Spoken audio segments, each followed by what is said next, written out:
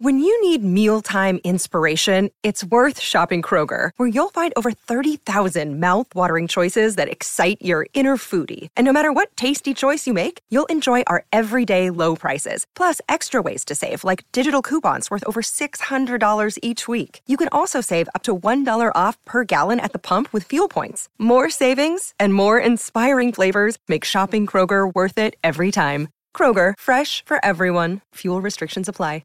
Another day is here, and you're ready for it. What to wear? Check. Breakfast, lunch, and dinner? Check. Planning for what's next and how to save for it? That's where Bank of America can help. For your financial to-dos, Bank of America has experts ready to help get you closer to your goals. Get started at one of our local financial centers or 24/7 in our mobile banking app. Find a location near you at bankofamerica.com/talktous. What would you like the power to do? Mobile banking requires downloading the app and is only available for select devices. Message and data rates may apply. Bank of America N.A., member FDIC. Judy was boring. Hello. Then Judy discovered ChumbaCasino.com. It's my little escape. Now Judy's the life of the party. Oh, baby, mama's bringing home the bacon. Whoa, take it easy, Judy. The Chumba life is for everybody. So go to ChumbaCasino.com and play over 100 casino-style games. Join today and play for free for your chance to redeem some serious prizes. ChumbaCasino.com. No purchase necessary. Void where prohibited by law. 18+ terms and conditions apply. See website for details.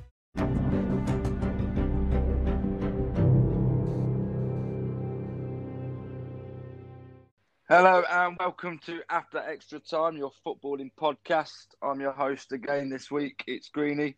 And joining me is just one of the other duos, and it's the Millwall one, Mr. Alex Jackson. Hello. Just stop you there and say it's one of the trio, because there's usually three of us. Well, yeah, but I was the host. So I was the host, so I mean, you're the duo with you and Jack. Oh, dear. It's gone But beat anyway, Tom already. We have got the Millwall one with us. So how are you, mate? Yeah, I don't know why I'm talking about football, because I don't really want to talk about football. What is that? Especially after fucking yesterday and the shit I had to watch. Well, we'll come on to that for you, just for you. Yeah, cheers. Thanks, man. As you're aware, mate, another special guest on again this week. Yeah. In our part 2, and we've got the extraordinary striker Simon Cox, mate. Yeah, that's going to be really good. I'm going to have to ask him about the fact why he kept scoring so many fucking goals against Millwall. He always seemed to do it. Yeah, I'm not so fussed about that, to be honest. But no, it'd be an interesting talk, mate. And to be fair, he's probably one of my idols growing up, because you always know that name, Simon Cox, because he'll bag in loads of goals. Well, yeah, I mean, you look at his record. He scored 35 in 70-odd appearances for Swindon. He bagged a few at West Brom. He scored one in every he scored one goal in every 4 games for Southend. You know, bagged a couple at international level as well. So yeah, hopefully he's got a good bit of chat for us this afternoon. Yeah, good stuff. So let's move on to part 1 of this, mate. Let's kick it off with Friday night football with Wolves at home to Crystal Palace. Obviously, Wolves come out a 2-0 win. Was that what you thought it would have been, mate, before the game? Yeah, I know Wolves had a bit of a hiccup to start the season, but I think they've worked out what their best 11 is now after the deadline, and they seem to be getting the results. So, yeah. I can't really disagree with that. I think they were the better team, to be fair. Yeah, it's now starting to click in it for Wolves. Like you said, they had a slow start. Now they're showing us the Wolves from previous seasons. Yeah, definitely. Obviously, they've lost Jota and stuff, but it seemed to be working all right still. Yeah, they lost Jota. They lost, I think, Johnny went, Matt Doherty went. Yeah. A couple others went as well. But the nucleus of that side pretty much stayed the same from last year. And to be fair, it was probably one of the best sides in the Premier League, I think. Nuno, we sort of talked about it on the pod a couple of times that, the big thing for Wolves was to keep Nuno around, and they have done. And the signings they've brought in have helped them. So, I still maintain they're one of the better sides out of the sort of chasing pack of the top 6. So I'd like to think that they'd be there or thereabouts come the end of the season. Yeah, I mean, going on to Palace, Jack, I mean, they're another hit and miss side. I mean, they've lost obviously 2-0 to beat Fulham 2-1 last week. Yeah. I mean, what do you still make of Palace with obviously Roy in charge? Obviously, we'll know more about Roy with Simon Cox later on. But Yeah. what do you make of him and his Palace side? I make Palace a mid-table team. Mm. They're going to win some, they're going to lose some. I don't think they're ever going to be in a situation where you've got to be worried about relegation, especially at the start of this season, because, Burnley, Sheffield United, Brighton, Fulham are all looking pretty average at the minute. Brighton may have had a bit of luck with a couple of results, but they're still only sort of 4 points off the bottom three. The bottom three themselves don't look great. So Palace, I think, are going to be fine this season. They seem to struggle when Zaha doesn't score. We've always said that they seem to lack a out-and-out goal scorer. Yes, they brought in Batshuayi on loan again, but he's not overfilled me with confidence. Milivojevic got sent off on Friday as well, which means he's just come back and now he's got suspended, so that's going to cause more issues in the middle of the park. And their defence is aging a little bit. They've not been able to replace Wan-Bissaka. Schlupp and Van Aanholt aren't there yet at the minute. That's why they're using this Tyreek Mitchell.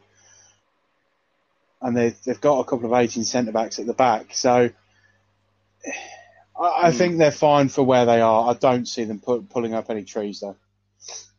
No, I think I have to agree with you, mate. I mean, even next game they've got is Leeds United, which is another toughie. Well, Leeds are on a good run of form at the minute, so I would be surprised if Palace got a result out of that game. Yeah, need the bigger players to step up. Moving on, mate, to the champions of the English Prem, Liverpool. Just snuck out a 2-1 victory. I mean, West Ham took the lead. What did you make of the game? 'Cause I thought West Ham were unlucky not to get something out of it myself. I've watched the latter stages of the game. I was surprised that West Ham took the lead. I was not surprised that Liverpool won it. Liverpool, I think, the second half when Jota came on, and I don't know what Klopp's done, but Jota, or if Jota's been like that when he was at Wolves, he's been a breath of fresh air for that side. I genuinely think he was that missing link for if Mane or Salah or Firmino got injured. He's come in and I think he scored on 3 consecutive appearances at Anfield. He could have bagged a second, but for obvious reasons, Mane have fouled both the keeper and the defender at the same time before Jota sort of started at home. So Liverpool are having that period where they're winning ugly, but they're winning. Yeah. And I think we've seen that a couple of times with previous Premier League teams that have won the title, that they're prepared to go out and win ugly. And as long as they've got the 3 points at the end of the day, they don't care. I think if Liverpool can carry on with how United, Arsenal, Chelsea, Spurs, City have all started, they are the favourites at the moment for the title. I think Everton's result today was a surprising one. And I thought they might have got a result out of the Newcastle game to sort of push them up, to sort of push them up the level on points with Liverpool. Again, it's still early in the season. We've only had 7 games. So there's a lot of football still to be played.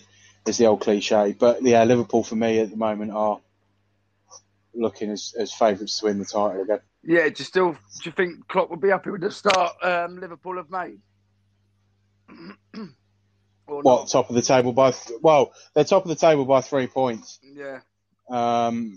You've got to take that. All right, the Villa game is the only game there that genuinely has surprised everybody. Yeah. Because I think all of us said at the time that we didn't expect Villa to go out and put 7 past Liverpool. We really didn't. The questions are going to be asked of how can Liverpool cope without Van Dijk. The question is, are they going to be able to get a centre-half during the January transfer window? Are they going to have to release some players to be able to do that? when it comes to play, because I think they've got Man City in the next couple of weeks, so that's going to be a big game. If they can beat Man City there, it's then looking likely that Chelsea, Tottenham are going to be two of the big six that are going to be close to competing with them. If they don't win that, is that a chance for the gap to sort of close up again? Because I know there's sort of 4 or 5 teams on the same amount of points at the top. I think there was 3 points separating second to 11th or 12th. Yeah. So, will that then be bunched up again with some results to come their way? So there's a lot of questions at the minute, but if I was Klopp, I'd be happy with that. They've started off their European campaign relatively well for what I think. So, yeah, I wouldn't be disappointed with how you started. No, I wouldn't either, to be fair. I mean, moving on quickly, mate, because I want to go on to more championship level, but let's stay with the Prem for a minute. Now, another it was Man City just scraping a 1-0 victory over Sheffield United, and at the start, Sheffield have had is not great at all, and I don't see where they're going to get a win from. I watched the first half of that game, and City looked comfortable, to be fair. I don't think they were ever not going to win it. Sheffield United are looking... I thought they'd be okay this season. I really did. I know you said that they'd struggle, and at the minute they are, and they're still waiting for a bit of comeback from the purchase of Brewster. Whether or not he's not getting the support and the assistance he needs from the players around him, you don't know. But yeah, again, it goes back to that winning ugly. If they win by a goal to nil against Sheffield United, as frustrating as that will be, because they would expect to win by a bigger margin, they've still gone out and got the win. I think if they got a draw and Liverpool, as they did, beat West Ham, the table's looking completely different come this morning, and we're sort of already asking questions of how much pressure is Guardiola under. So yeah, especially with the news coming out of, the news that's coming out of Barcelona in a minute is that the president or the nominee for presidency of Barcelona is wanting Guardiola back. If Guardiola doesn't get results he needs, is he likely to want to go back to Barcelona and rebuild that again? So yeah, there's some questions there for sure. Yeah, we've touched on Guardiola quite a bit, haven't we, about his job? So it'd be interesting to see what does happen with that. Today's games, mate, it's been very interesting. We'll pick up on the first one. Southampton away at Villa ended 4-3. Yeah. I mean, what a game, mate. Yeah, I think it just shows what the Premier League has been like this season. And to be fair, since the restart, I did not expect that result. I probably thought Villa might win 2-1, 1-0, something like that. I would never have expected Southampton to put 4 past Villa. I think Villa have looked... Well, saying that, I didn't expect them after the Leeds defeat. I think they would have been a lot tighter at the back, made sure that they weren't going to concede that many goals. From what I heard, it was a couple of silly fouls on the edge of the box, which puts them in Ward-Prowse territory. And as we've seen before, he can hit a decent free kick. And by all accounts, he's done it twice today. So, they may have shot themselves in the foot a little bit with that. But, the comeback was impressive. They gave themselves whatever chances they could. Grealish, by the sounds of it, impressed in the last sort of 10-15 minutes of the game to help with that comeback. And, Watkins got another goal. So that's another boost for him as well. So obviously that was a big chunk of their money that they spent on bringing him in.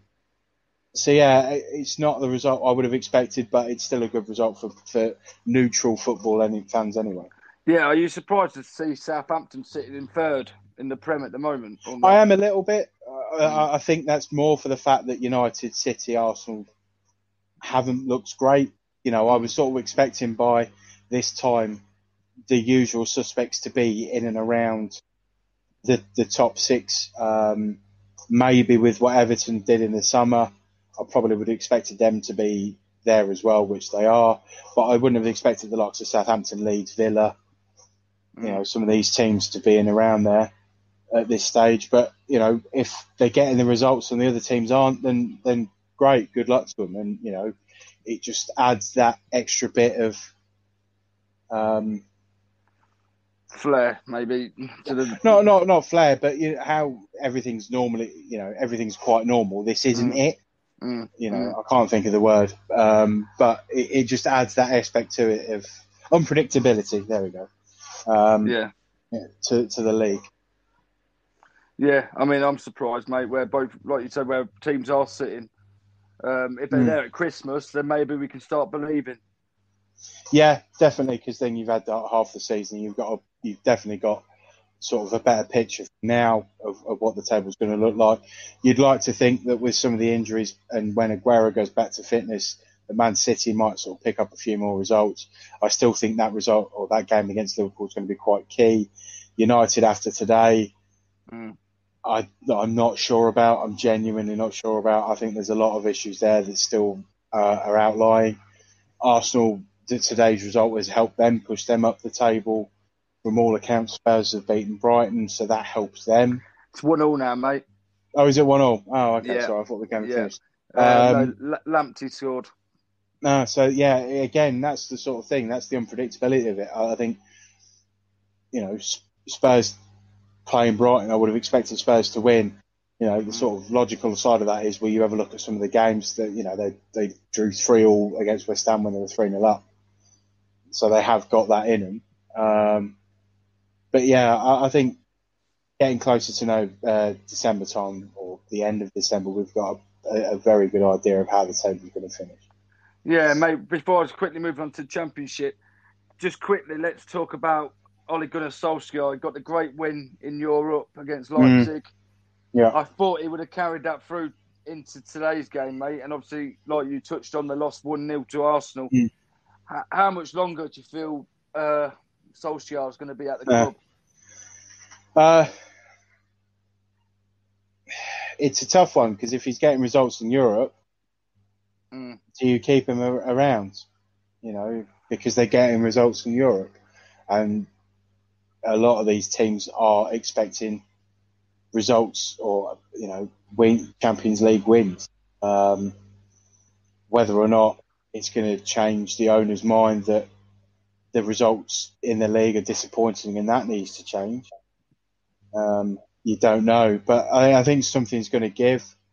I think if they start slipping up in Champions League games, then he's definitely out the door. But they may sort of keep him in place because of the fact that they're doing well in the Champions League. Yeah. Let's move on to your favourite part of the show, Jacko. Let's move to the Championship. Yeah. One I want to really touch on is top of the table, Reading, Friday night. Lose 3-2 against Coventry. That was a bit of a surprise. I watched that on Friday night. Reading, it was the first time I've seen Reading in a while look pretty poor, even though the stats show they had more shots on goal than they had done in previous games and more shots on target. But they've come away with a defeat against a resolute Coventry side. I expected, with the way that the games have gone, I did honestly expect Reading to win that, especially as well. We've seen a lot of home Championship sides this season, to be fair, certain Premier League sides as well, not do so well at home. I was sort of expecting Reading to come away with a win. But Coventry, fair play to them, they put in a really good performance, and there was a couple of good goals. There was a questionable one for the goalkeeper for Coventry's third. You wonder if he tried to actually put his hands open instead of fist in a fist, that he might have done better parrying it out instead of just sort of knocking it into the back of the goal. But it's a great strike by the Coventry player, no doubt about that. And it's going to be a massive boost to Mark Robins and his side to sort of try and confirm that they can play at this level. Like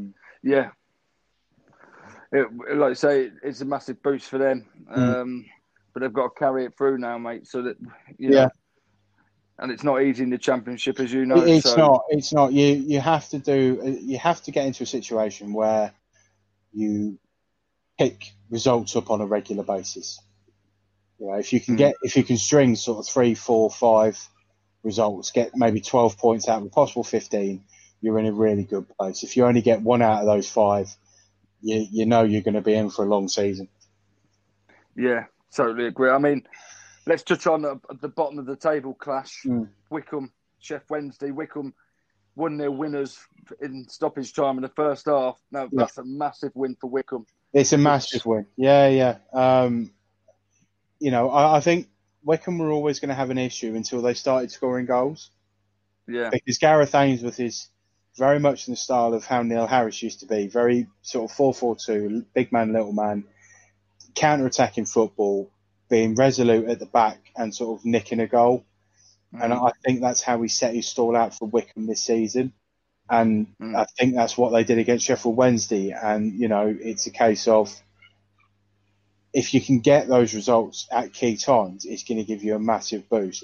I still think quality-wise, Wycombe haven't got the calibre of player as some of the other teams around them. But that's expected because they're almost certainly going to be, budget-wise, the smallest team in the league. Without shadow, you know, as I've said before on numerous occasions, you know, everyone expected them to sort of struggle for League One status last season, and they've now sort of managed to get themselves into the Championship. You know, there was, you know, they almost got a result against Rotherham but conceded a late goal. I think they did it against Norwich, where Norwich conceded 2 late goals as well. So if they can sort of get those out of the system early, and it sort of comes to, you know, the congested winter schedule coming up, they can get those results that they probably didn't get at the start of the season, then they might have a chance of staying up. But as I said before, with, you know, you need to get a set of these results in a row. So they're going to be looking at the next sort of couple of games before the international break to get some points there for certain. Yeah, what about on Sheffield Wednesday? Do you think it's obviously that was a massive game to lose, mate? Do you reckon it's a bit of a big comeback from now to do it? It's going to be an interesting couple of weeks. As I say, you know, there's only a couple more games before the next international break. So if they can get themselves to a position where they're sort of either on level or on 0 points or they're in the plus points, I think they're going to be okay. I think the longer they're still in the minus, it's going to cause issues further down the line. I think, yes, definitely the result against Wycombe is a big blow, especially for the fact that Wycombe hadn't got a point, or you know, they hadn't got a win up to this point. So, yeah, I think it's a tough one for Wednesday to take. And I think if they're still sort of struggling to get over the line, you know, it could be a case where the sort of board are running out of options on the field, so they're going to sack Monk off and sort of bring someone else in. I don't think they should sack him. I think he's a good manager, to be fair. You know, it's a difficult position to be in, for sure. But the longer they stay in that minus points position, the more pressure is going to be put on Monk to get results, and more pressure on the board to do something, because they're going to want to stay in the Championship. Yeah, definitely. And you know, we've seen it, and we've heard it before with some of the guests that we've had, that the football is results-based business, and if they're not getting the results, then the managers are on for the chop. So, yeah, I agree, mate. Moving on to the next fixture I've got for you. I know Jack's not on here, but let's talk about Jack's team, Derby. Yeah. The drew to Bournemouth. Are you surprised about that result? Or No, I was a bit. I'm not. I think Bournemouth... No, Bournemouth are still unbeaten, but they've drawn more than they've won. And I think while that's fine while you're not losing, I think they're going to be games where they're going to have off days. You know, it's going to be expected. You can't play at that level and that intensity for 46 games. You're always going to have one of those days off. You know, almost certainly you would have seen it at Leicester, that these players aren't machines. They are going to have those days where it doesn't work. And you know, maybe it was one of those days this weekend against Derby, but Derby are desperate to get out of the relegation zone. You know, and with Rooney back in the side and stuff like that, that may give them a boost. And, you know, they may have got over the hiccup of the early part, but Derby are scrapping. And in this league, you're going to get that a lot, regardless of who's playing. So, yeah, I'm not surprised, but I think, you know, I think Derby would have preferred getting all 3 points rather than just one. Yeah, I think Jack will agree with you, mate, to be honest. Let's move on to your team. Jacko, tell me about this 3-0 loss against Huddersfield. It was a frustrating game. I'm not going to say it was down to one decision in the first 5 minutes, but it did have an impact on the game. You know, corner comes over. Free kick early on, and Jake Cooper's basically wrestled to the ground, and the referee's right behind it, and he's not given anything. You know, for the first sort of 15 minutes, we were all over Huddersfield like a rash. The longer they went without conceding a goal, the more confident they got. You know, there was a lot of 50-50 balls that went to them this weekend. On another day, they probably would have gone to Millwall. But again, an outlying issue with Millwall is when we play 5 at the back, it's a very negative style. It's very defensive. If you can't get the wing-backs involved, the creative side of it has gone out the window. And Millwall lack that at the best of times. And, you know, Tom Bradshaw's going up against defenders that are sort of 4 or 5 or 6 inches taller than he is. And he's got to try and beat him in the air. And it's difficult when you're on your own against 3 of them. Yeah. When teams are playing 4 at the back, you know, you've got a chance. If you're playing with sort of 3 attacking players, you've got a better chance of creating that space and the gaps in between them for balls to be fed through. But, you know, Huddersfield set up in roughly the same sort of way we do at times, playing 3 centre-backs and 2 wide midfielders. So it sort of cancels each other out a little bit. You know, Bielkowski can sort of question Bielkowski, was he at fault for the second goal? You know, instead of sort of palming it wide, he's palmed it straight up, thinking it's gone over the bar and it's dipped over the line. But we were poor on the day. We didn't look very good. And you know, we lost to Swansea just before the international break, and since then we picked up 3 wins, a draw, and a loss. I'd take that. Yeah. I really, really would take that. We always seem to struggle about October, November time anyway. That's when Harris went last season as well. You know, he wasn't getting results. We picked up 7 points against teams that we have in the past had a famous record of not getting results against. So, you know, I'll definitely take that. We've got 2 big games this week in Norwich and Cardiff. I know we've got Norwich on Tuesday away. So that's going to be a big game for us as well. And if we can get something out of that and get something out of the weekend's game, then I'm not concerned. But look, we've only lost 2 games. One against the next Premier League side in Huddersfield, who look a lot better than they did last season, and one against Swansea, who are a pretty good side anyway. So, you know, I'm not complaining at the minute. No, definitely, mate. I'm sure as a Millwall fan, sitting 7th in the Championship at this stage, mate, like you say, you'll be happy with that. Yeah. We, as I say, about this time, if you look at our results, we seem to start off quite brightly. Then October, November time, we sort of dip and we sort of go down the table and we look like we could fight for a relegation battle. But, you know, we've had a lot of disruption within the club's hierarchy. Rowett's been self-isolated. The majority of the backroom staff of the first team have had to self-isolate as well because of that test. So at the minute, we've got our club captain, our most experienced player, and our under-23s manager running the show. And when you haven't got the main sort of first team staff, that's always going to be an issue anyway. And hopefully sort of Rowett will be back shortly and we can get some form of normality back in that setup and try and get some results again. Yeah. I mean, the next game I want to move on to, mate, is Chris Hughton's side, Nottingham Forest, mate. One win in 6 games, another loss against Middlesbrough. Really, Forest fans got to be looking now, mate, to think what's going on. I think Forest are in a hole.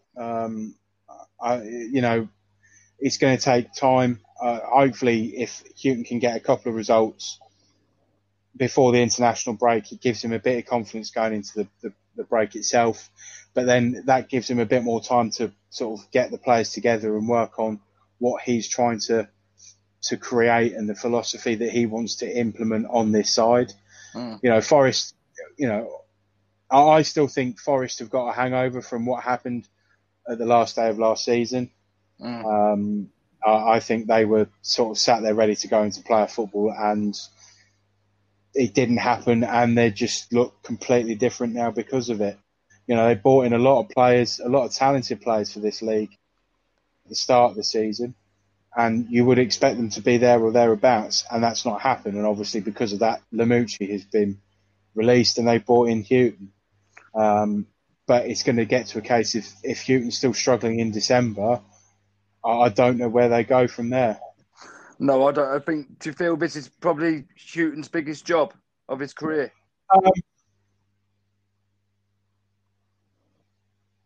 I'd say it's his toughest job. I wouldn't say it's his biggest. I think the fact that he's got Norwich into the Premier League, Brighton into the Premier League, I think he'd probably put those as bigger achievements on his list.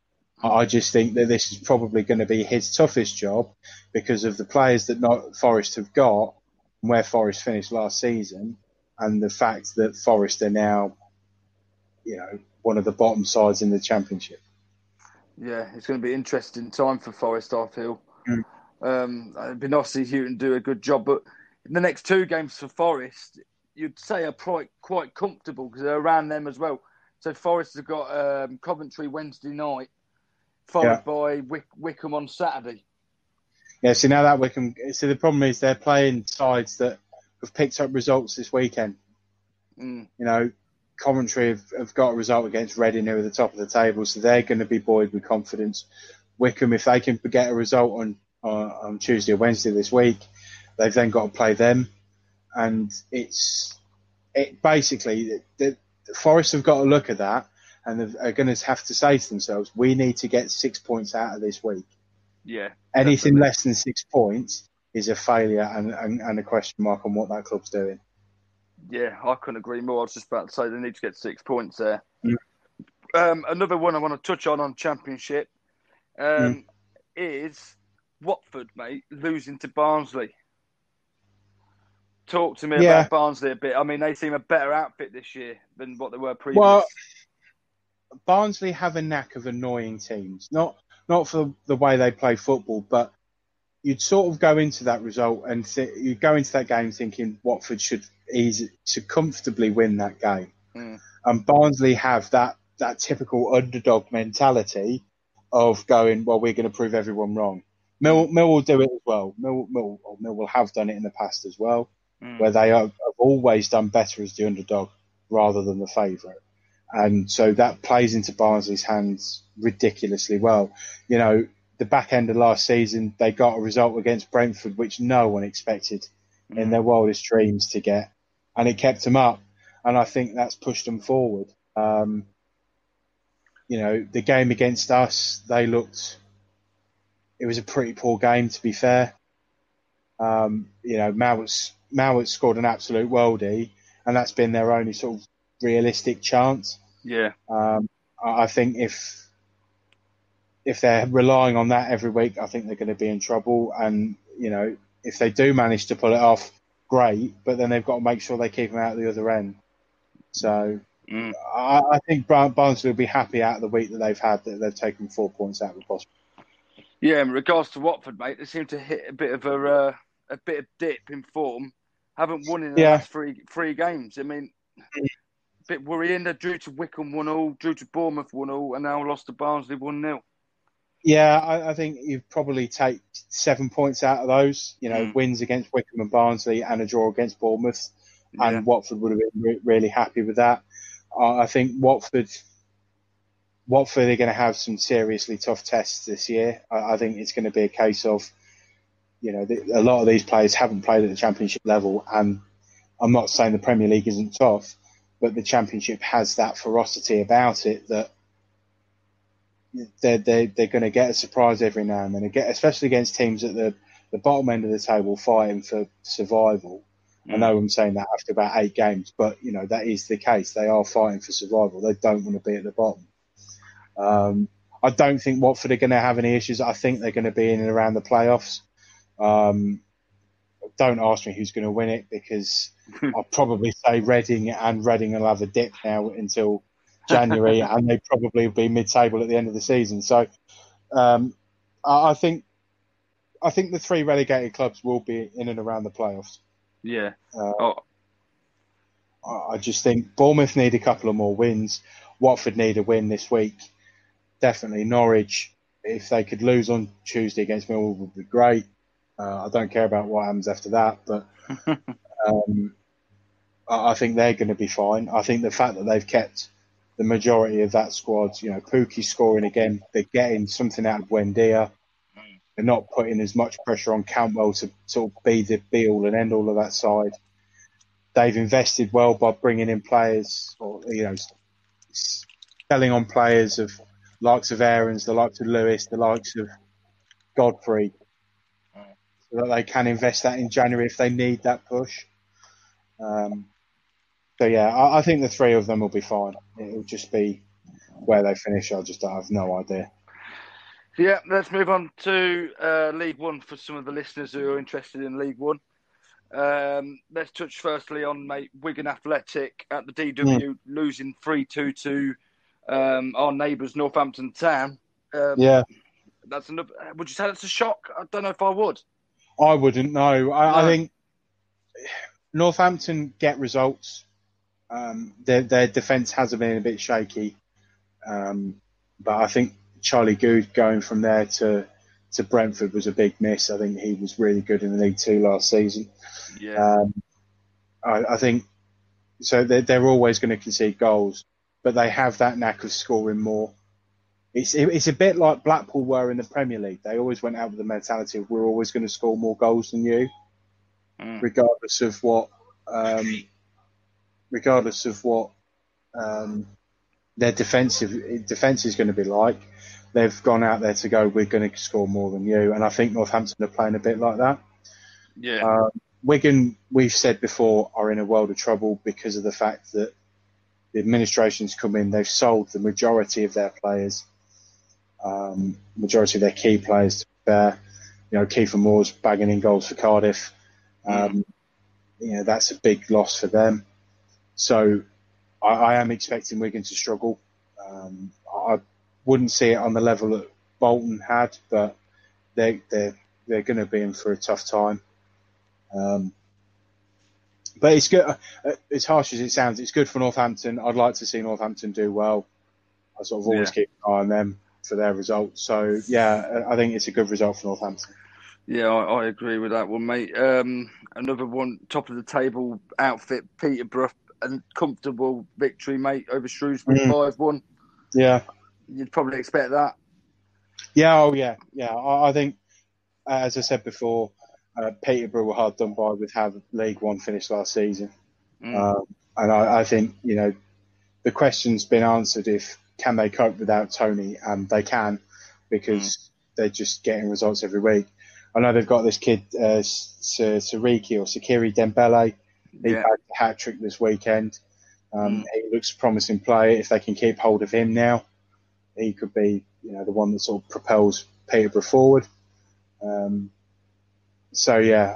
think they're going to be a good side this year. And I definitely will see them in the top 6 come the end of the season. Obviously, Oxford, mate, at bottom of the League One table, which is a massive shock for me considering where they were at the end of last season in the playoffs. Yeah. Another loss to Joey Barton's Fleetwood. Again, Oxford just ain't got going this year, mate. No, and it's getting to a point now because they've played a couple more games than the Championship sides. They're slightly further on in the season because of the international break. That table's started to sort of stable itself or level itself out.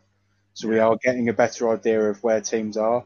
And the fact that Oxford are down at the bottom shows that they've obviously started poorly, and that is going to put a lot of pressure on. I think it's Cole Robinson there, or Michael Appleton, one of the two.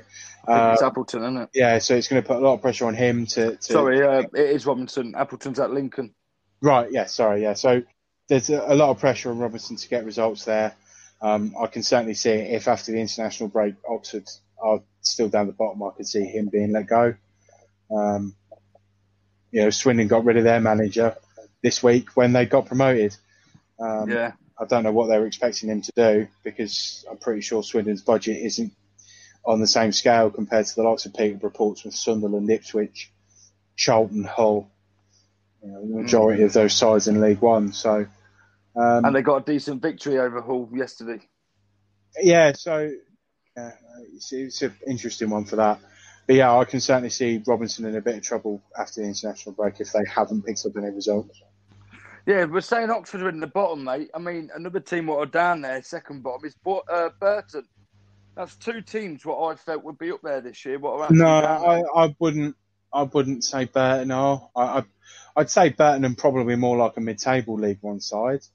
They've had a couple of seasons where they've been in the Championship, but when they've come up, they've gone straight back down. I just think, I think we touched on it before. I think there is a bit of a sort of a tier of quality in that league. I think the teams at the top of League One are far better than the team. I know it sounds stupid saying it, but the teams at the top have got better quality players, and they do a lot better than some of those teams if they were to go up into the Championship. Yeah. As I say, as stupid as it sounds, because that's where they are in the table. That's why. But Oxford probably would be the sort of example of why, of quality players, they should be better off. They're just not getting the results. No. I mean, before moving on to League Two, let's just touch on your mate Kenny Jackett. 2-0 defeat, mate, to Charlton. Yeah. Not the greatest of results. No, I'm not quite sure what's going on there at Portsmouth. They seem to have a good week one week and then they have a poor week the next week. Yeah. I think that comes with the sort of consistencies that you can get at League One level. I think if they have more bad weeks coming before December than good weeks, I think he might be under a bit of pressure there. Portsmouth, as I said, I'm pretty sure we touched on this a couple of weeks ago, Portsmouth are desperate to get back up as high as they possibly can. After what happened in 2008 and the administrations and stuff like that, it's been nearly it's been nearly 15 years since they've been into the sort of second flight of English football. So, they are desperate to sort of get an idea of, or they're desperate to get into that position. And, it could be a case that they sort of maybe see Jackett out of his contract and then sort of look to sort of bring someone else in to take him further. Yeah, I mean, they've got a tough game as well Tuesday night, mate. They've got Lincoln. We're sitting in third place, so it's going to be a tough game. Yeah, definitely.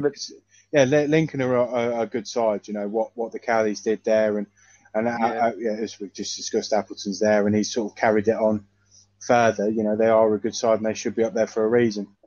So definitely a tough week for Kenny coming up, but he knows that level. He really does. What he did at Millwall was fantastic, and he proved that, and he pushed that club to back into the Championship. And kept him there. So he has got that knowledge of how that league works. He did it with Swansea. You just wonder if it's a case that Portsmouth haven't got the right players, or it's a change of system that's needed, or it's just a time for a bit of a shake-up. You don't know. No, definitely not. I mean, let's move on to League Two. First of all, mate, let's move to Leyton Orient 4-0. They battered Bolton 4-0.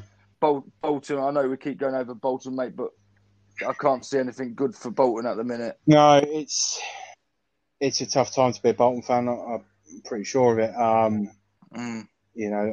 They're really struggling to get results on the pitch. Ian Evatt has got a really, really tough job there. And, he's trying to steady that ship. And with the amount of players that they've lost and the finances that they've got, it's really difficult to keep that ship afloat. Yeah. Because of Do you feel Ian Evatt, though, Jacko, should have stayed at Barrow rather than going to Bolton? Considering he's brought Barrow up from non-league into the league. Maybe, but if you were that sort of manager, let's put this on your shoulders. If you'd got Barrow promoted and you'd seen the history of where Bolton have been and what Bolton have done, would you not want the challenge to sort of push Bolton back up to where they used to be? Yeah, I would. It's that sort of not sort of hero or zero sort of mentality, but if you're the one that says, or if it comes down to it, you're the one that's managed to push Bolton back up and sort of get them going back to where they should be, surely you'd want that on your CV going forward? I would, yeah. But I'd just look at the way the club is at the minute, it's a shambles. Yeah, but it's going to be a shambles for whoever takes it over. True. There is that, There is, and compared to, because of the finances, compared to other managers that are available, Evatt's probably quite cheap for what, he's only been in management for a couple of seasons. Yes, what he did at Barrow was amazing, and to see them in Football League is brilliant. But if you're Bolton, he's going to be a cheaper option than, say, a Phil Brown or a Sol Campbell or someone at that level who's been around for a while, or Graham Alexander, for example. He's going to be a cheaper option than those. And with the finances the way they are, and with obviously the news of another lockdown coming in, unless these clubs get a bailout, they're going to look at trying to save money as best they can. And as I say, if Evatt's a cheaper option than some of the managers in that league, they're going to take it. If they do want to get rid of Evatt, though, do you think they do have to look to the likes of Brown or, like you say, Campbell or Alexander? It depends on if the manager's prepared to go in there. As I say, it may be a case that Evatt wants that sort of, not glory, but he wants that sort of recognition for getting Bolton out of it. Some other managers may just want, I want a stable League One club or a League Two club that's likely to push for promotion into League One, not a club that's hemorrhaging money, has been in financial trouble since the mid-2010s, and they're not the same side that they are. I could certainly see, if Southend don't improve, I can certainly see them, potentially next season going into the conference, which would be a remarkable thing to see, because, you look at where Bolton were sort of even 15 years ago, no one would have expected Bolton to be in the conference. No, that's right, no. So I'm sure you asked Simon later on about Southend. I'm sure he wouldn't feel like they should be in the conference either. No. I mean, he's been there a long time, didn't he? Yeah. 4 years. 4 years, 150 appearances. So, he's seen that club go from, potentially, I think they were in League One season before last. And, to see them where they are now, it would be frustrating, I suppose, as an ex-player, because, you put your heart and soul into that club for however long, and it is where it is. Let's move on to a team that I keep a close eye on. I'm sure you do now. Yeah. With Dean Furman's Carlisle. A 1-0 loss to Exeter. Unfortunately, Dean didn't feature. No. But not a great result for Carlisle. It's one of those, really, I suppose. Exeter's a tough place to go. They always look at that journey. 750-mile round journey for that day.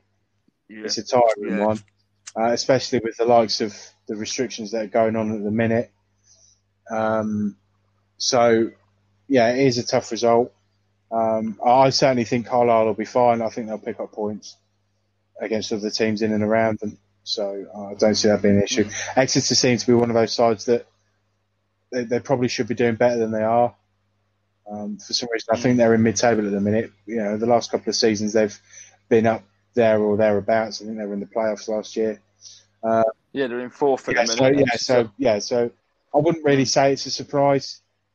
Carlisle defeating to Exeter. Probably if we had got Dean on, he'd probably say something different. But yeah, I think it's one of those where you just sort of take it and move on to the next game. Yeah, and let's talk about Salford. Paul Scholes finally got his first win, mate, and what a win he got against his former club, Oldham. Well, Oldham are 2-0. Yeah, I think Oldham are another one where they're in a bit of trouble. Yeah, I think been in it for a while. I think that'll give him a massive boost though, getting that result against them today. I think that'll help him with his personal issues with Oldham, and obviously the confidence to sort of be able to take Salford up further to where they want to be. So yeah, definitely a good result for Paul this week. I mean, I think Keel's got a massive job there to do.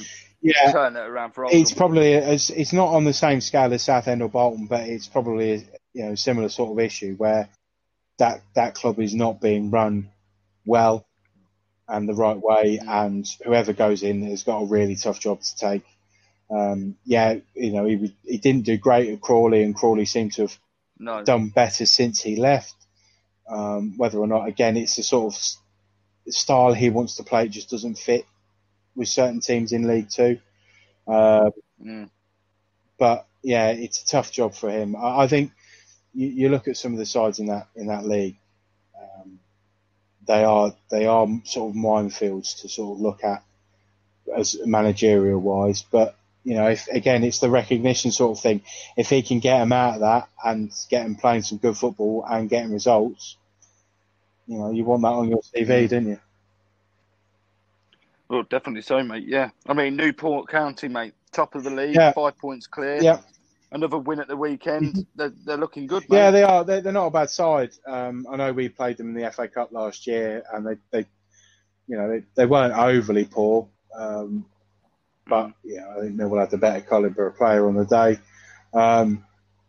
So yeah, Newport aren't a bad side, and that they are looking at trying to get that team as high as possible. And with Michael Flynn there, I think he's got a system and there's a squad there that want to play his way, and it shows because they're at the top of the table. So yeah, do you think they'll stay there? It's a long season, isn't it? To be fair, so I think the fact that there's 7 chances to go up, or 7 places for the chances to go up, it gives them a favourable position to be in at the minute. If they're still top of December, I think it's more likely that they will go up automatically and they could possibly win the league. But again, there's a lot of football between now and then to get through. Just to finish off, mate, before we go on to part 2, it's just a quick roundup of a bit of gossip from transfer rumours coming up for January. Inter Milan are willing to sell Christian Eriksen to either AC Milan, Roma or Lazio. Now, obviously, his time at Inter, mate, obviously hasn't been a good one. I don't know if Conte sees him as the right sort of player for his side. They seem to certainly play a more fast-paced game there. Eriksen maybe doesn't suit that. He'd probably do quite well at AC Milan or Lazio, to be fair. Especially with AC getting a result against Udinese today, it keeps them top of the table. So, yeah, maybe. But, yeah, it's interesting to see that. This is another interesting one for me. Real Madrid's forward Isco wants to link up with Carlo Ancelotti, mate, and join Everton. Can you see that happening move in January? Maybe. It depends how bad Everton needs someone. I think the result today has proved that they lose Rodriguez, they lose Richarlison, they lose the shape that they've been playing with. They're not as effective as they can be. If they can bring in reinforcements of that sort of calibre with the likes of Isco. I've never been a major fan of his. But if he does bring in that sort of calibre, the likes of Rodriguez, the likes of Richarlison, then it's definitely a good bit of business worth doing, and it sort of helps solidify the options if they need them. Yeah. Simple as that. this is quite an interesting one. So, Aston Villa put in for Mario Mandzukic, and he turned down the move. I mean, are you surprised he's turned that down? But he is at the age of 34. Yeah, I Jacko. don't think it's a good move for Villa, to be perfectly honest. I think they should be setting their sights somewhere different. Mandzukic has had his day, and I think he's just going to see out the rest of his career where he is now. I think Villa need investment for sure. Watkins is getting goals. Whether or not they need someone to cover him in case he's injured, I don't know. But that's what I thought Bertrand Traoré had come in for. So I think maybe just solidifying the back would be more important, or even just a couple of sort of midfielders to help hold up the sort of link up between the back four and the front set. So maybe help Grealish, but I definitely wouldn't have seen that going down well.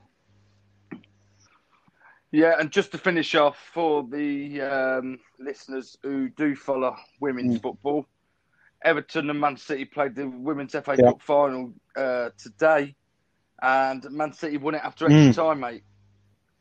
So I was quite surprised at that. I thought it might have been a bigger scoreline. Obviously, it ended 3-1 after extra time. But I wouldn't.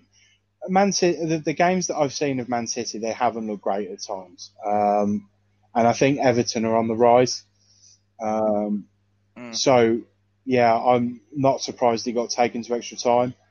I'm not surprised that Man City have won it in extra time, because I'm pretty sure they've got the calibre of player on the bench to sort of help them in that end. You got to say congratulations to Man City. You've got to say commiserations to Everton, and hopefully they'll be there or thereabouts for the final next year. Yeah, definitely, mate. So that is the end of part one. I'd just like to say, I know that it's very unlikely that they're going to hear it, but obviously the sad news about Bobby Charlton's diagnosis yesterday. It's a shame, especially with the news of Nobby Stiles in the week as well. It's a shame to see the World Cup winning squad of 66 sort of slowly declining in numbers. Obviously, it's logical after how many years, but Bobby Charlton has been a great servant to his country and football-wise, and as well as Manchester United. And I just hope he gets looked after really, really well. Yeah, great speech, mate. Yeah, couldn't agree more. And just to finalise everything, full-time Spurs won 2-1 over Brighton, and Bale got the winner. Uh-huh. There we go. He did. Yeah, so there we go. So that is the end of part one. Join me and Jacko with special guest Simon Cox in part two. Cheers, thanks very much.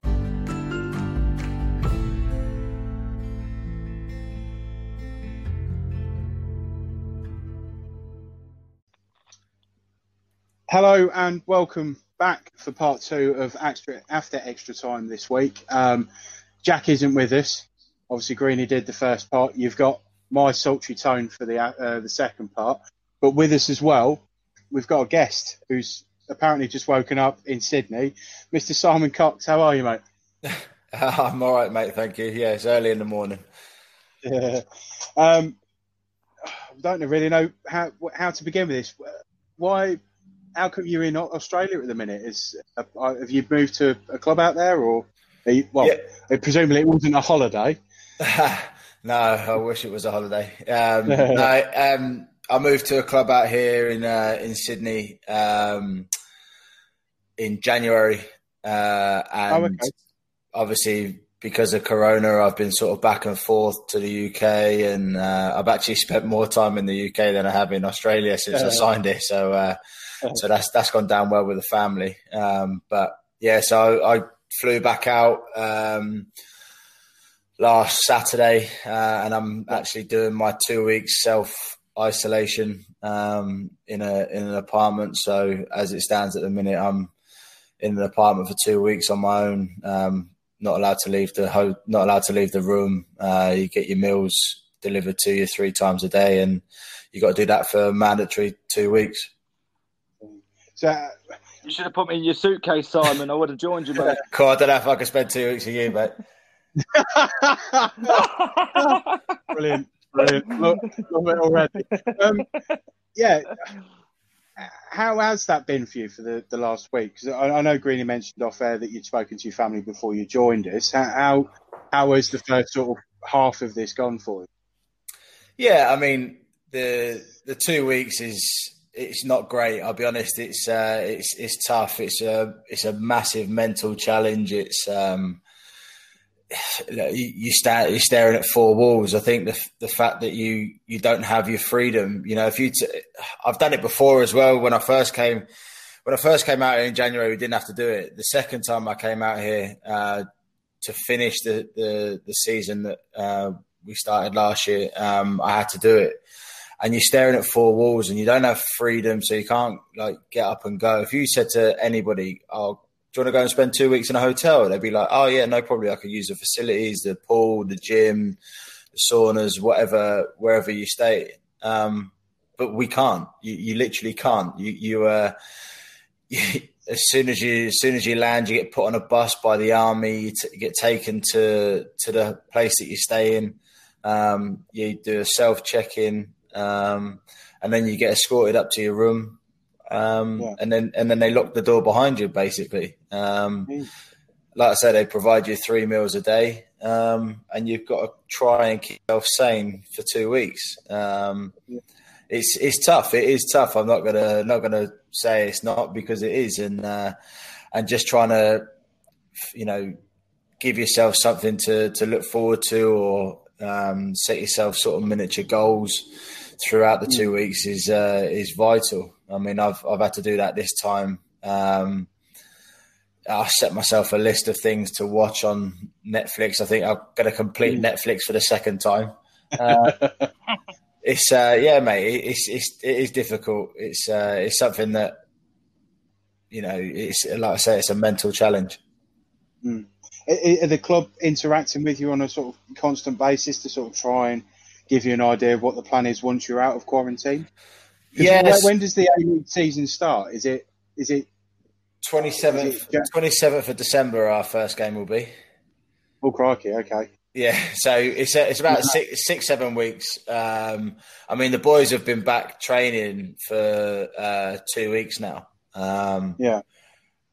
So, and obviously I was still in the UK when they went back to training. So that's when I got my flights, and I was trying to head back over as soon as I can. But yeah, the club have been good. I spoke to the manager a couple of times, the staff and the fitness coach and the physios and stuff. If I need anything, I mean, they've done quite well. They provided me with an exercise bike and some weights and stuff. So that gives me, a bit of time on there to keep fit and stuff. But I mean, there's only so much you can do on an exercise bike, I know. So what gave you the drive to go out to Australia? Was it just a new challenge for your career, or? Yeah, I mean, I just I got to a point where I was at Southend, and Sol Campbell had just been appointed, and to be honest, I came back that season. I was injured. I pulled both of my calves, and I was sort of struggling to get back for pre-season, and I did no pre-season training pretty much, and I was on the bench for the first game of the season away at Coventry, and came on after 60 minutes, and just where you just I felt miles away from where I needed to be. It doesn't matter how many extra sessions you do and extra gym sessions you do and that sort of stuff.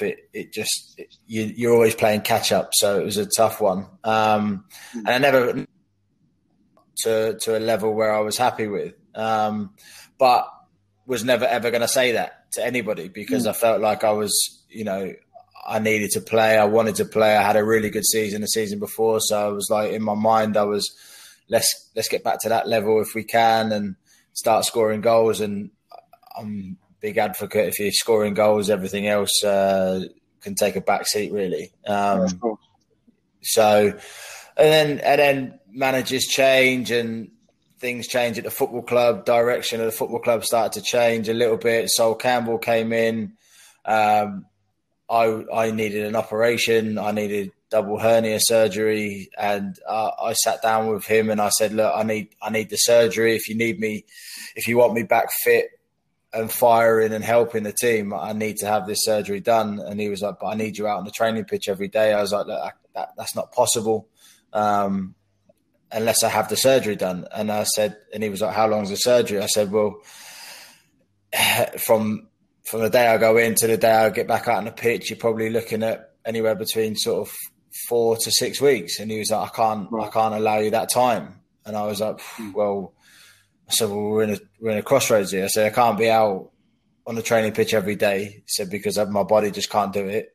I said, "I need the surgery, but you won't allow me to have the surgery." So we're sort of like not really working the same lines here. And then it got to around Christmas time. And it was the day before Boxing Day, I think it was the game, AFC Wimbledon away they had. And he pulled me in a couple of days before and he was like, "Look, I've spoken to the chairman. I think it's best that you find yourself a new club." So I was like, "Wow, okay."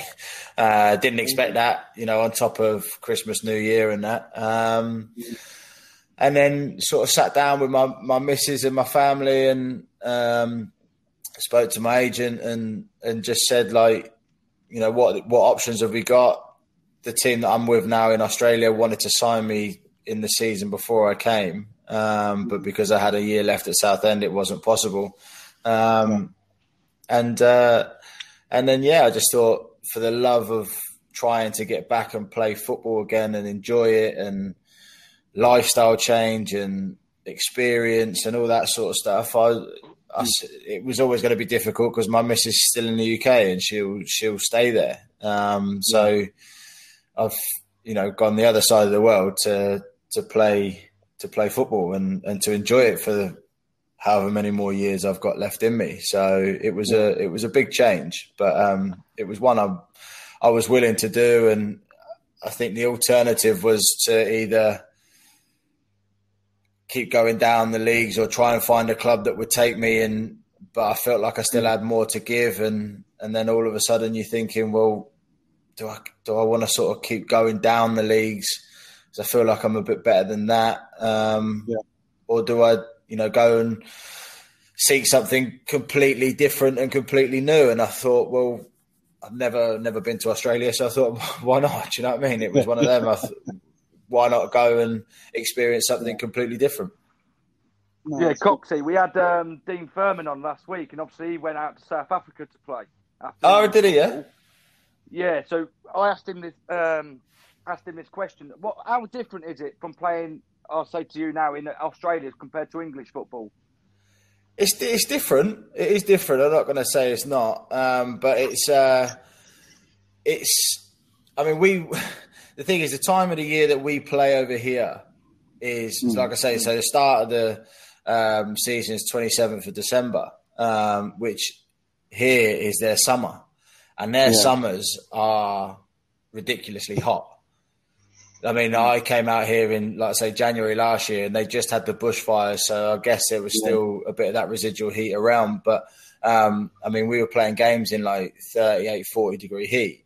So you can imagine that the level of the pressing and the work ethic obviously is still there, but the intensity of the game just isn't there because, I mean, you try and press in 40-degree heat, it's just not happening.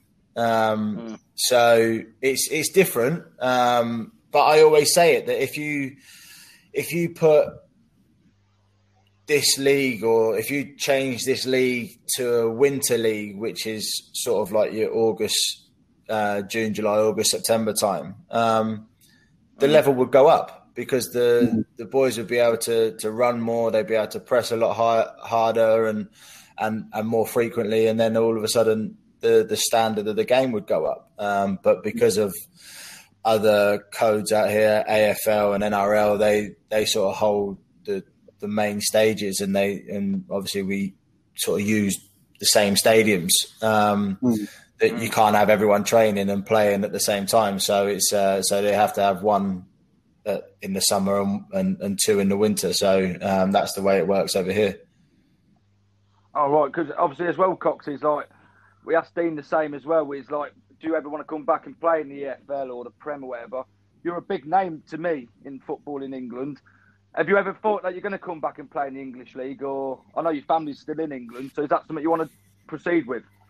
I don't know, mate, to be honest. I think I'm pretty happy with what I'm doing right now, and my contract is for the end of the season coming, and then I just don't know what's going to happen after that. I'm never going to say no to coming back and playing in the UK, but I think the fact that my base and my house and my family and that are based in Essex, you kind of limit yourself to where I want to, what kind of club or where I would want to travel to. And again, it was one of the deciding factors to come to Australia. As much as, if I was to go to another club in the UK, I would have to live away from home.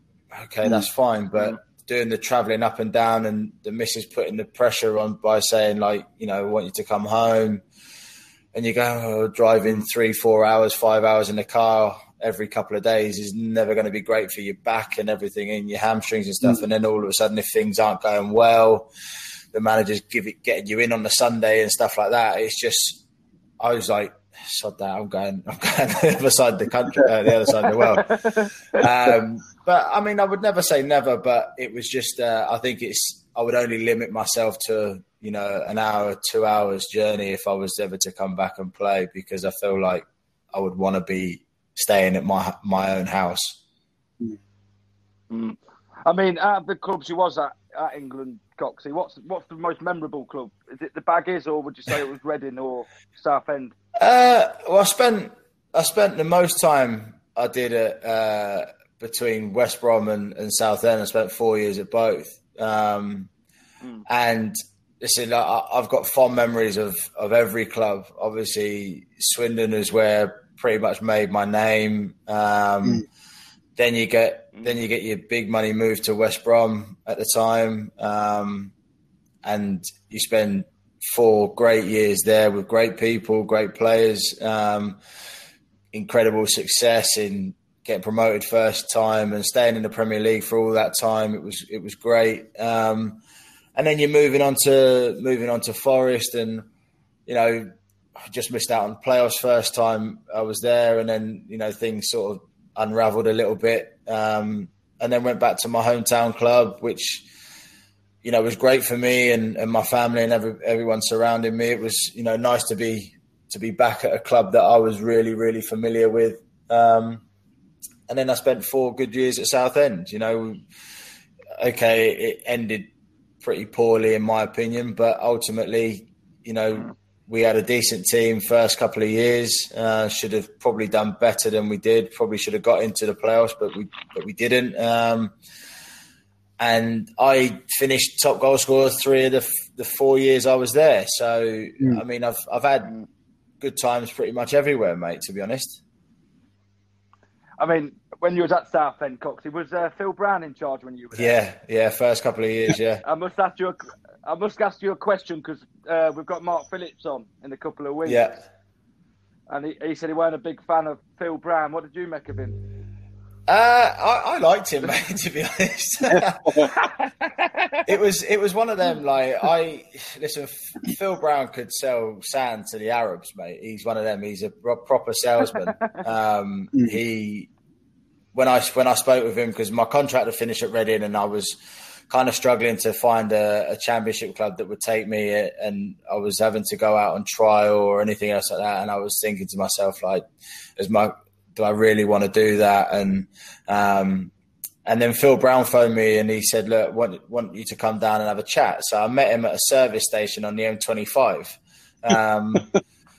And we had a coffee and a chat and stuff, and he sold it. He sold the vision and everything else, and he told me what he wanted to do and that. And I said to myself on the way home, I was like, it's not great, but ultimately it's a chance for me. I was 29, I think 30 at the time, so I was 28 at the time, maybe. I was like, look, if I go there, do really well for 2 years, I'll get to 30, I might be able to nick another championship club or whatever. As long as I do well, that's fine. And I joined. I thought, and he was great. He gave me the opportunity to play football and enjoy my football again. And listen, he's a type of person that if football and results are going well, he's probably like the best manager I've had. If results are going badly, he's probably one of the worst managers I've had, because his emotion for the game is unquestioned. He will live and breathe every minute of every game, and as much as we all want to win, that's just not possible every game. So the fact that if you've got beat and you walked in the dressing room, you just don't know what was going to come out of his mouth, and it could be see you at 5 a.m. It could be have 2 days off. You just don't know what was going to come out of his mouth. Yeah, I mean, when you signed for them, do you reckon you had a big expectation from the fans, Coxey, knowing that you played in the Prem and the Championship and the international level? Do you reckon it put a lot more pressure on you to bag goals? Yeah, and I think it did, and I think I put that pressure on myself as well, because ultimately, with a reputation like you just said, you kind of want to showcase the fact that this is the reason why. And like I say, the first season, I think I finished on 16 goals, which was a good return. And then the second season, I didn't do. I think I finished on 10 or 11. And it was a point where I thought, look, I need to focus more on the scoring goals. I was getting older and I wasn't able to do as much of the channel runs and stuff like that. But ultimately, I was getting a lot more assists as well. So my whole round game, when I went there and I was creating and scoring goals, I felt like I was showcasing even more that I wasn't just an out and out goal scorer. I was an all round, team player, which was more benefit to me. Yeah, I mean, as well as Coxey, obviously when you get older, does the game get harder, or is it depending on your body? The game gets harder every day. It does. It doesn't get easier, because you've always got whippersnappers like snapping around you, and that's the worst thing. And if you can't chase them, you got to kick them. So it does. It gets harder, mate. But your game has to change.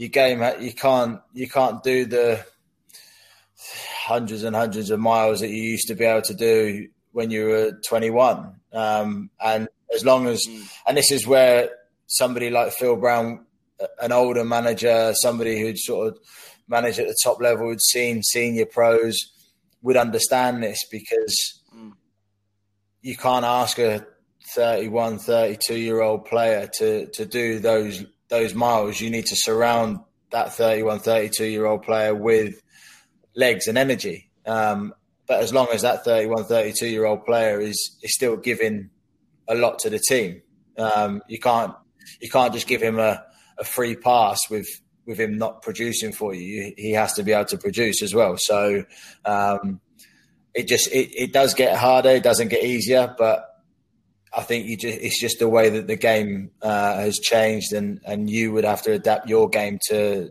be able to suit the game as it is today. Yeah, definitely. I mean, moving on to your international career, Si. I mean, obviously, Giovanni Trapattoni called you up for your your debut? He called you in for. Yeah, I mean, what was the feeling like getting called up for your home nation? Yeah, I loved it.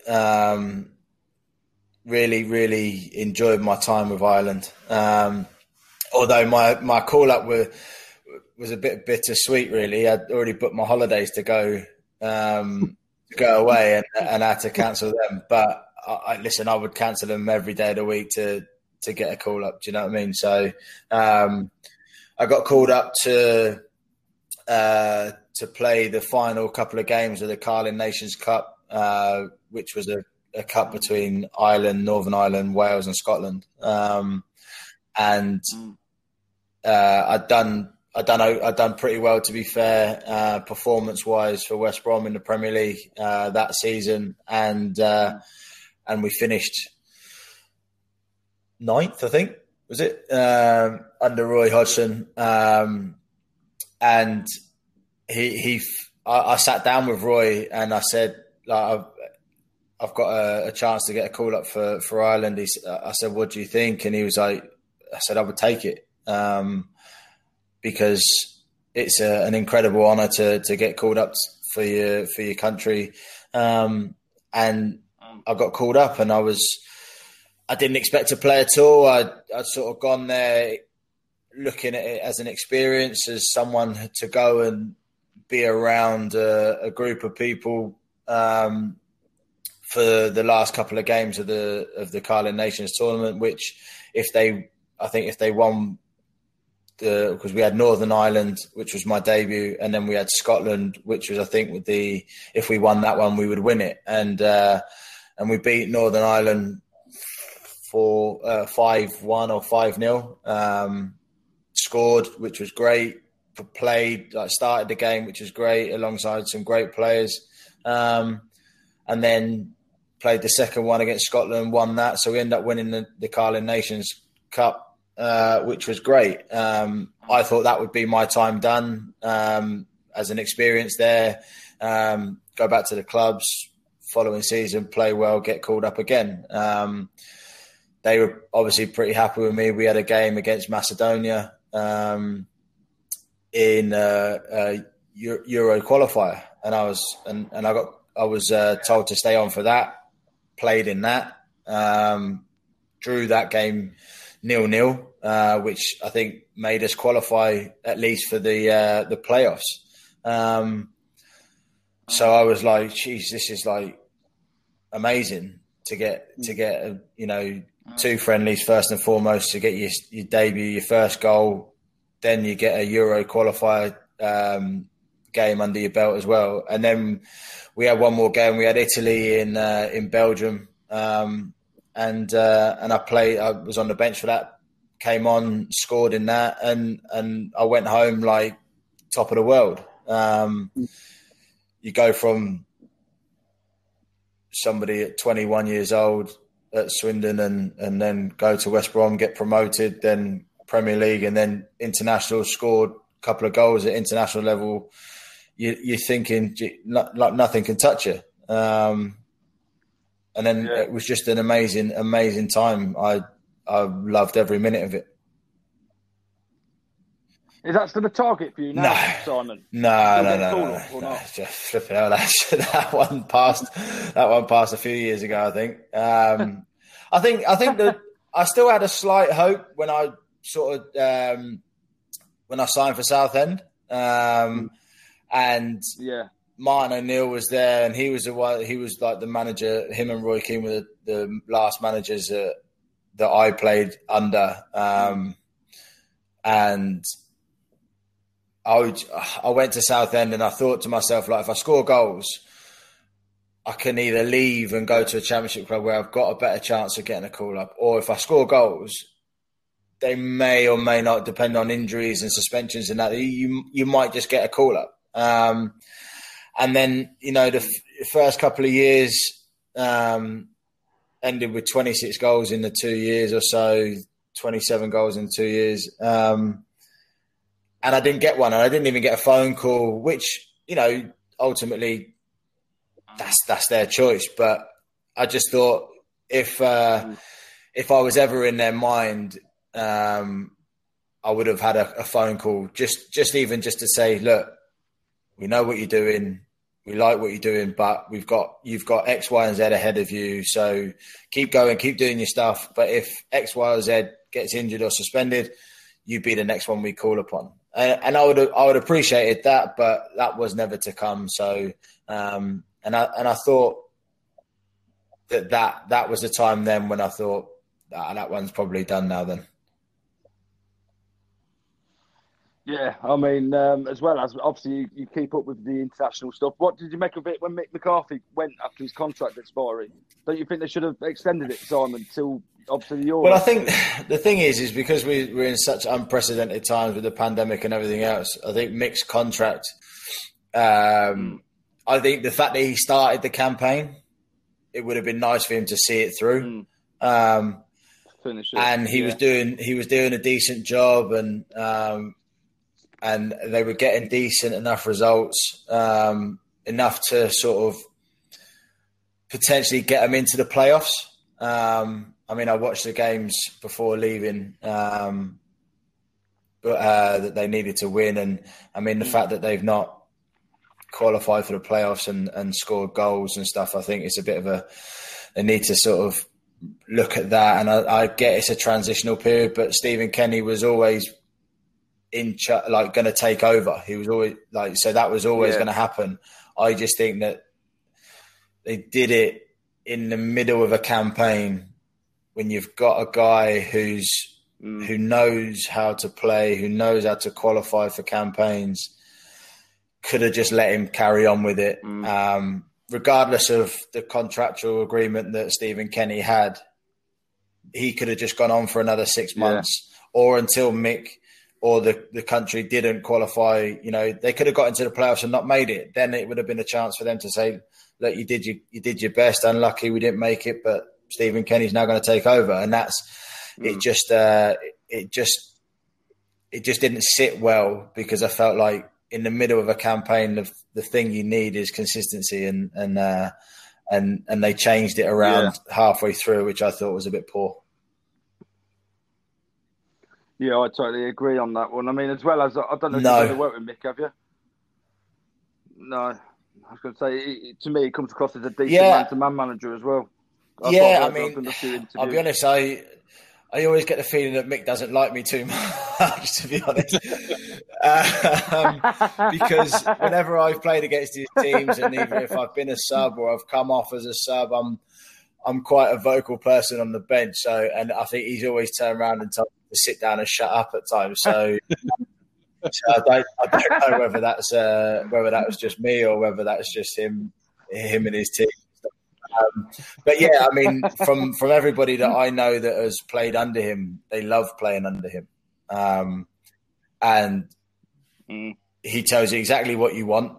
He tells you exactly what he needs from you, and there's not a grey area, so you can't say, "Oh yeah, but I thought about this or that." He's like, "No, this is what you do, and this is how we get results." And if you do it, I'm guessing he loves you, and if you don't, he doesn't like you, and I guess he doesn't really like you too much.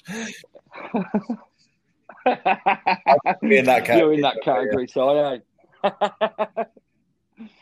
What I did want to ask you, I forgot to ask you when I done an Insta with you.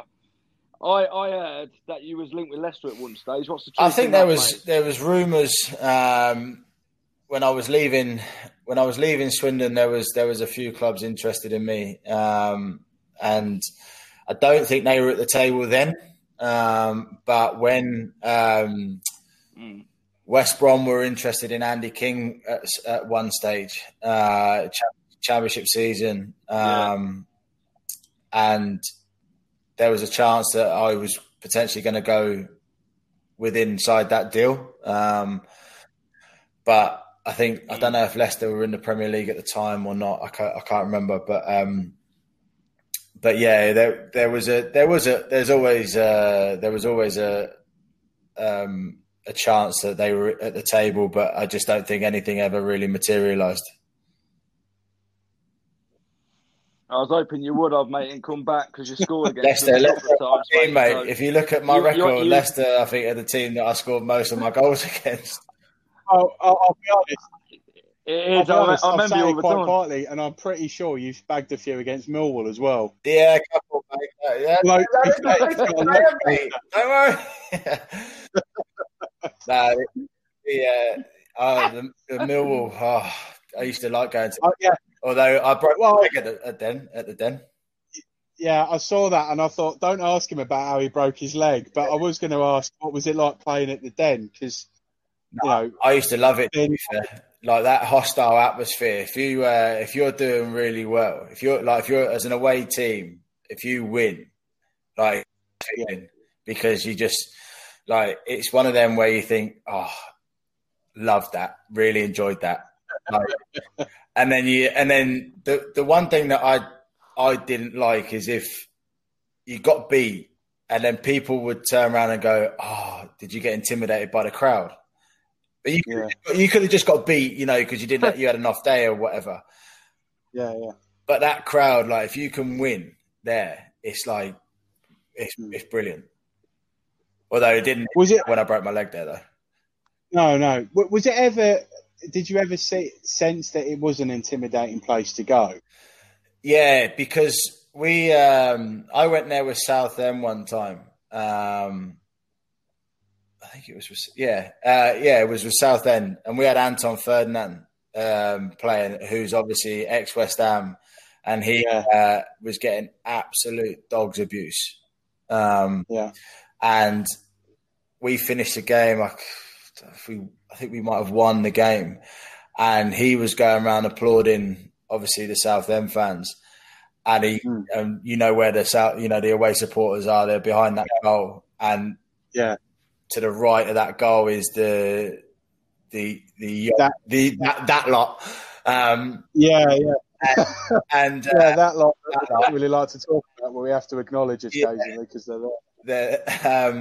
And he was getting absolutely dog's abuse. And it was one of them where, because we'd won the game, he was lapping it up and everything else, and it was brilliant because as a team we just felt like that atmosphere when you get a result at a club like that and a result like that, it was brilliant for him, especially because of ex-West Ham v Millwall and stuff, but for us as a club as well. Jacko, do you want to do a couple more and then we'll let Simon go and have some breakfast? I'll do the Jack bit because he usually asks a couple of these questions. Who was the best player you played against and played with? Against, I think against is too hard. When you're lucky enough to play in the Premier League, you play against world-class players every Saturday. You can obviously name the top players, but then when you're even luckier and you get to play international football, and then you get to play against some of the teams that I played against, it's just too difficult to answer because of the caliber of player that I played against. But the player I played with would be Robbie King. He was just streets ahead of everybody else. You've appeared for the Republic of Ireland. Are you frustrated that they haven't gone further? Because obviously I know they got into the World Cup in 2002 and they've been in playoffs for the Euros and the World Cup since. Are you sort of disappointed that they haven't been able to take that next step and get into those competitions?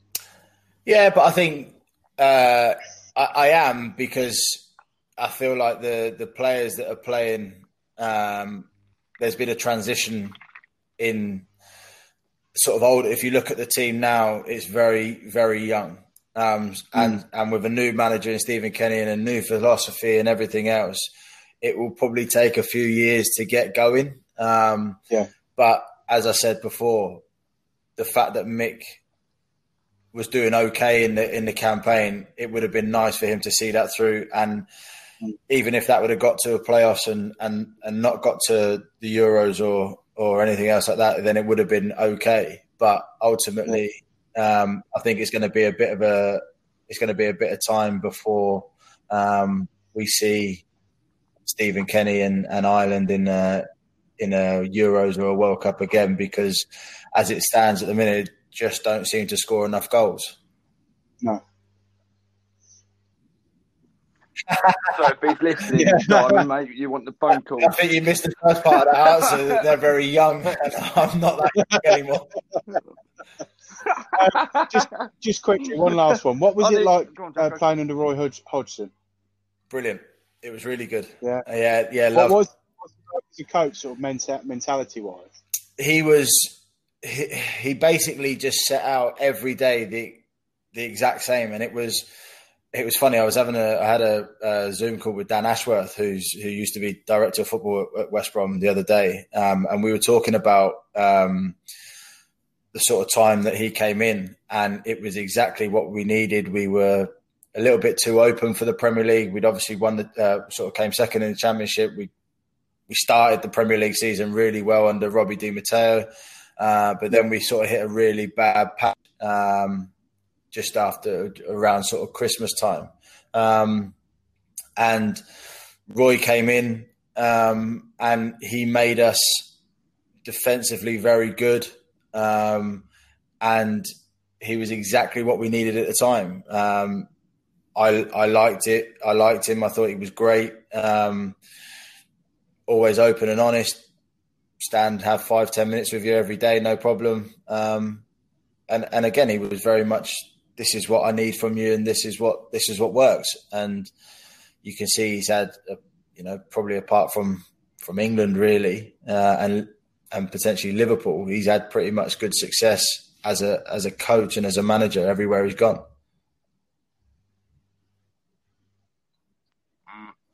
Did he do much on the training? Every day he was the coach. He was the one who took every session, because he structured it in a way that he knew exactly what was needed.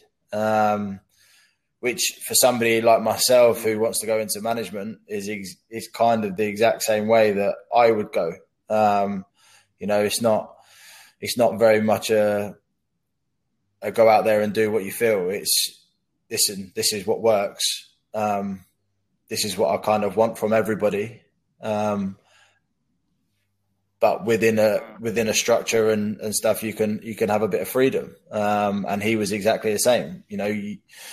These are your patterns, and this is your structure. When you lose the ball, get back into shape as quick as you can, and be defensively minded, even when you're going on the attack. And he's never a manager that you're going to win 5-6-0 with, and he's never going to be a manager you're going to lose 5 or 6-0.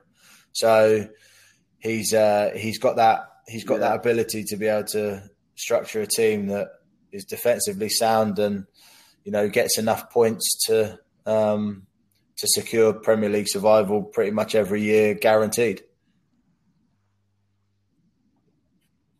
Yeah, I mean, quickly, so I'm just going to touch up on it quick, what you said a minute ago about you yourself wanting to go into management. Whereabouts you thinking of starting when you do go into management? Just lower leagues, or you're just going to see what comes up? I think you got to take any opportunity that comes, really, because ultimately there's only a certain amount of managers that can be manager. There's only 92 clubs in the Football League and Premier League. So you're never going to get one of those jobs, I don't think, straight away. So you're going to probably end up in an academy or as part of a staff and learn your trade and learn the ropes of what it takes and what it's like going in every day and having to plan and prep and everything else, which I'm absolutely fully prepared for, because I feel like it's a great transition to be able to go into academy level, produce players for the next level, whether that's the 23s or whether if you're the 23s manager producing players that potentially can get minutes in the first team. But ultimately it's about making players better, educating them tactically, physically, mentally, everything. And you have to be able to, I think this day and age now, especially with mental health and everything else, I think you have to be able to give that support system for every player on and off the field. Do you think if you took management over in Australia, you could change the style of play a bit to more as if you played in the Prem? You could get your team to press, because you just have to make training that little bit harder. Because ultimately, the way you train is the way you play. And if you train at a good intensity and at a good level, you would transition that into the game. So Robbie Fowler was over here, and before he went over to India, and he played. He managed a team called Brisbane Roar, and to be honest, they would have, like, in my first sort of stint here, we played them, and granted, again, it was ridiculously hot, but they were ultimately fitter than us. They're pressing because he assembled like a team of younger lads who had been around the sort of English leagues as well. And he got them doing the exact same as what they would do in England here in Australia. And they were by far the best pressing team and fittest team that I played up against that first stint. And to be honest with you, I'm glad he's gone off to India because we don't have to play like that again.